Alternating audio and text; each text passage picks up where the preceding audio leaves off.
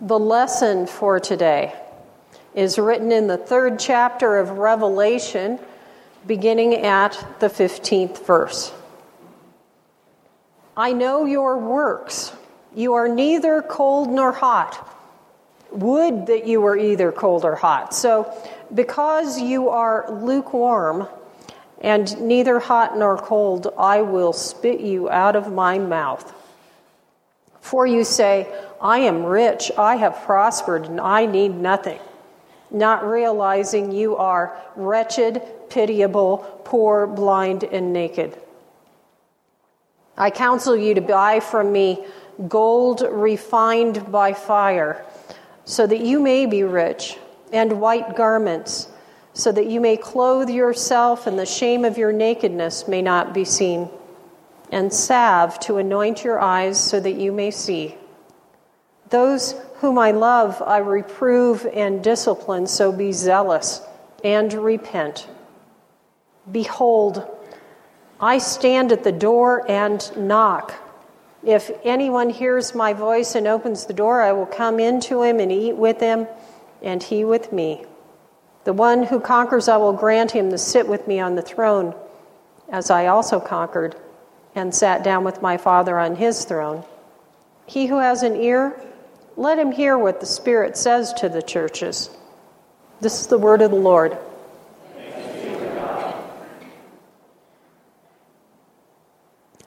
New Mexico is full of people who grew up somewhere else. Perhaps you are one of them. I am guessing that only a minority of us here today were actually born and raised in this state. What do you think? Let's have a show of hands. If you were born and raised in New Mexico, please raise your hand. Oh, there are a few hands, but it's a distinct minority, isn't it? All right. Now, if you lived in Bernalillo County before the 1980s, that seal will be familiar. It graced the sides of county vehicles and was a familiar sight. 8 sheep stand in a green pasture backed by a blue mountain range. Hovering in the sky is the cross of Christ, and floating above it all is a Spanish phrase which translates as, with this we conquer. Now, we're all familiar with sheep and cross imagery. It's very Christian. The phrase, with this we conquer, references the first Christian emperor Constantine's conversion to Christianity in 312 and the spread of the faith to this land under the Spanish conquest. The design here speaks to the dominance of Christian culture in New Mexico while the seal was in use. You probably won't be surprised to hear that the American Civil Liberties Union stepped up to object to this imagery, forcing Bernalillo County to change their seal in 1986. Here's what it looks like now. 8 slightly fluffier sheep still stand in a pasture with a mountain backdrop, but look what's in the sky. No cross or reference to Christian faith. Instead, there's a Zia symbol. Now, to the Zia Indians of New Mexico, this is a sacred symbol of the sun, and of course, this Zia symbol's on our flag as well. Isn't it interesting that a sacred Indian symbol is okay even when a Christian one is not? I'm reminded of a dedication ceremony I attended for the opening of a new building at the University of New Mexico a few years back. A Native American was invited to do the invocation, offering up a prayer in his own language, which was translated for the rest of us. Everyone listened thoughtfully. No one objected. And I wondered, what would have happened if a Christian had offered a prayer in the name of Jesus? What do you think? most of us would associate this kind of societal change of attitude with a decline in Christianity in America. That's sort of a gut reaction, an opinion. Let's look at the statistics. Recent surveys by Pew Research Center and Gallup provide a snapshot, and here's the thing I want you to hear first. Christianity in America is not dying. No one who looks intelligently at the research would say that. Here are some facts about where American Christianity is today. About 20% of Americans, like most of you here today, are what we'd call practicing Christians. They faithfully attend Christian worship services and are members of a congregation. They serve in those church families and donate to the life and work of their congregations. We call these the dedicated and committed Christians. You might be surprised to know that this percentage, 20%, hasn't really changed over time. The number of self-identifying Christians who are really practicing has traditionally been right around this number. Whether you look at the statistics for 1974 or 1947, this number has historically hovered around the 20% mark. Now, at the other end of the spectrum, another 20% of Americans are religions other than Christianity or no religion at all. So atheists, Buddhists, Muslims, Jews, they're all part of that 20%. And then there's the big chunk in the middle, around 60%. These are the people who have traditionally self-identified as Christians. They call themselves Christians when asked about their religion. Perhaps they have religious roots in their family, and through this heritage, they're tied to Christianity. For example, Irish Catholics. They may go to church on Christmas or Easter or once in a while with grandma, but they don't actually practice their faith.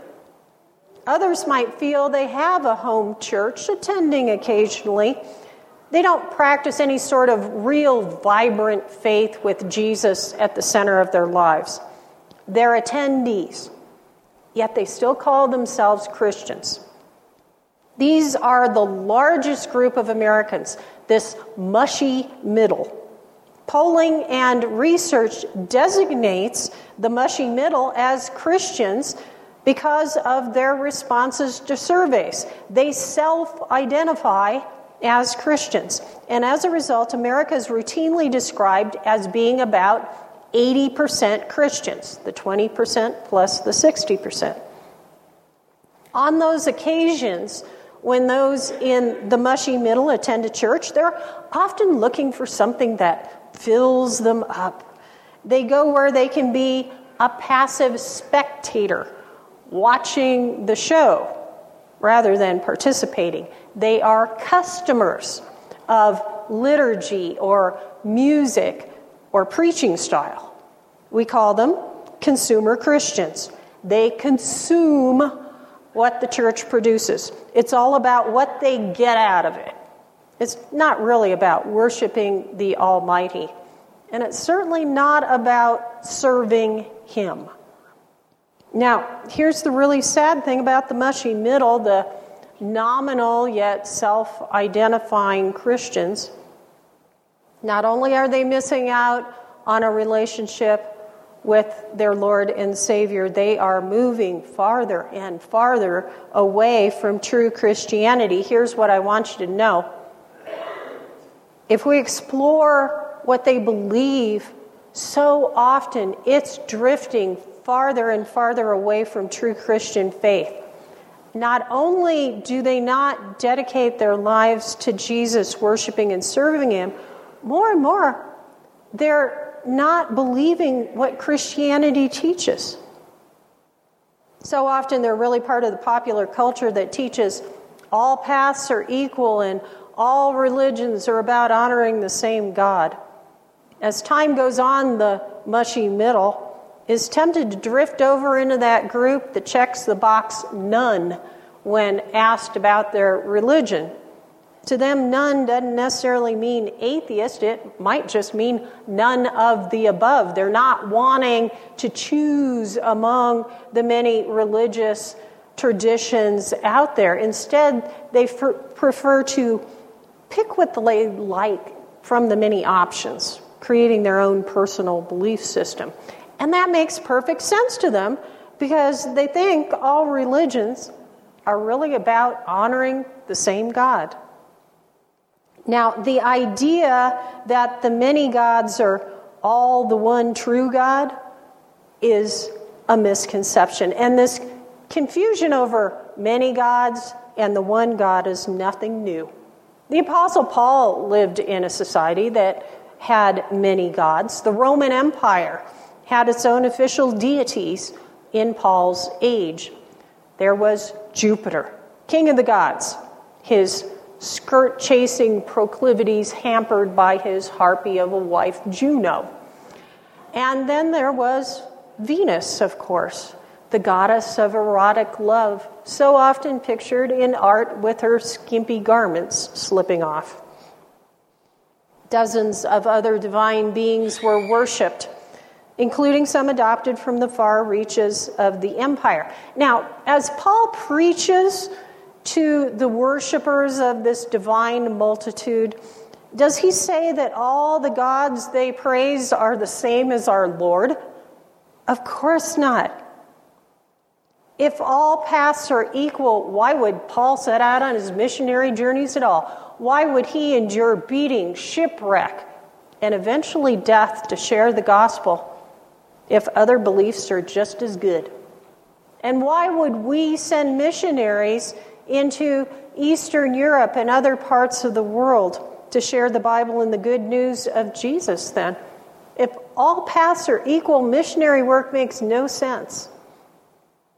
Christian faith is like no other. To reject any of it is to assault the deity of Jesus Christ. And anyone who rejects Jesus as God incarnate is not a Christian. I am the way and the truth and the life. No one comes to the Father except through me. Jesus is very clear. There's only one way, one narrow path to God the Father. Anyone who does not believe the words of Christ is not a Christian. We meet nominal Christians, those in the mushy middle, every day. In the office, in the grocery store, in the neighborhood. They need our encouragement to come and learn, to grow and serve. The loud voice of popular culture is eroding even the nominal Christianity they know. We need to draw them near. Share your faith. If someone you know resists an invitation to come to worship services with you, invite them then to one of our special events or classes and introduce them to other believers as well. Let me tell you a story about a committed Christian helping someone who's just beginning to seek a vibrant faith and walk with Jesus. Do you know this simple prayer? I've shared it in a sermon before. It's called the Jesus Prayer, and in these few words is the heart of Christian faith. It's been said across the centuries by the faithful who have walked before us. Lord Jesus Christ, Son of God, have mercy on me, a sinner. The story's told of a new seeker wanting to learn from a dedicated Christian. He goes to a faithful old man and asks, "How can I turn my life to Jesus?"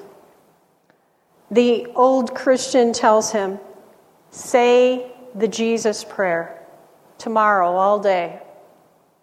When possible, say it with your lips, but always with your heart throughout the day, as you drive your car, as you make meals. Keep its truth near you. As you go to sleep, have these words on your lips. So the young man does that throughout the day and into the night. He prays eagerly to Jesus, using these words, making them the center of all things, whatever he's doing. The following day, he returns to the committed old man whose faith has long guided his days. The young seeker proudly says, "Yesterday, all day, I did as you said, whatever I was doing.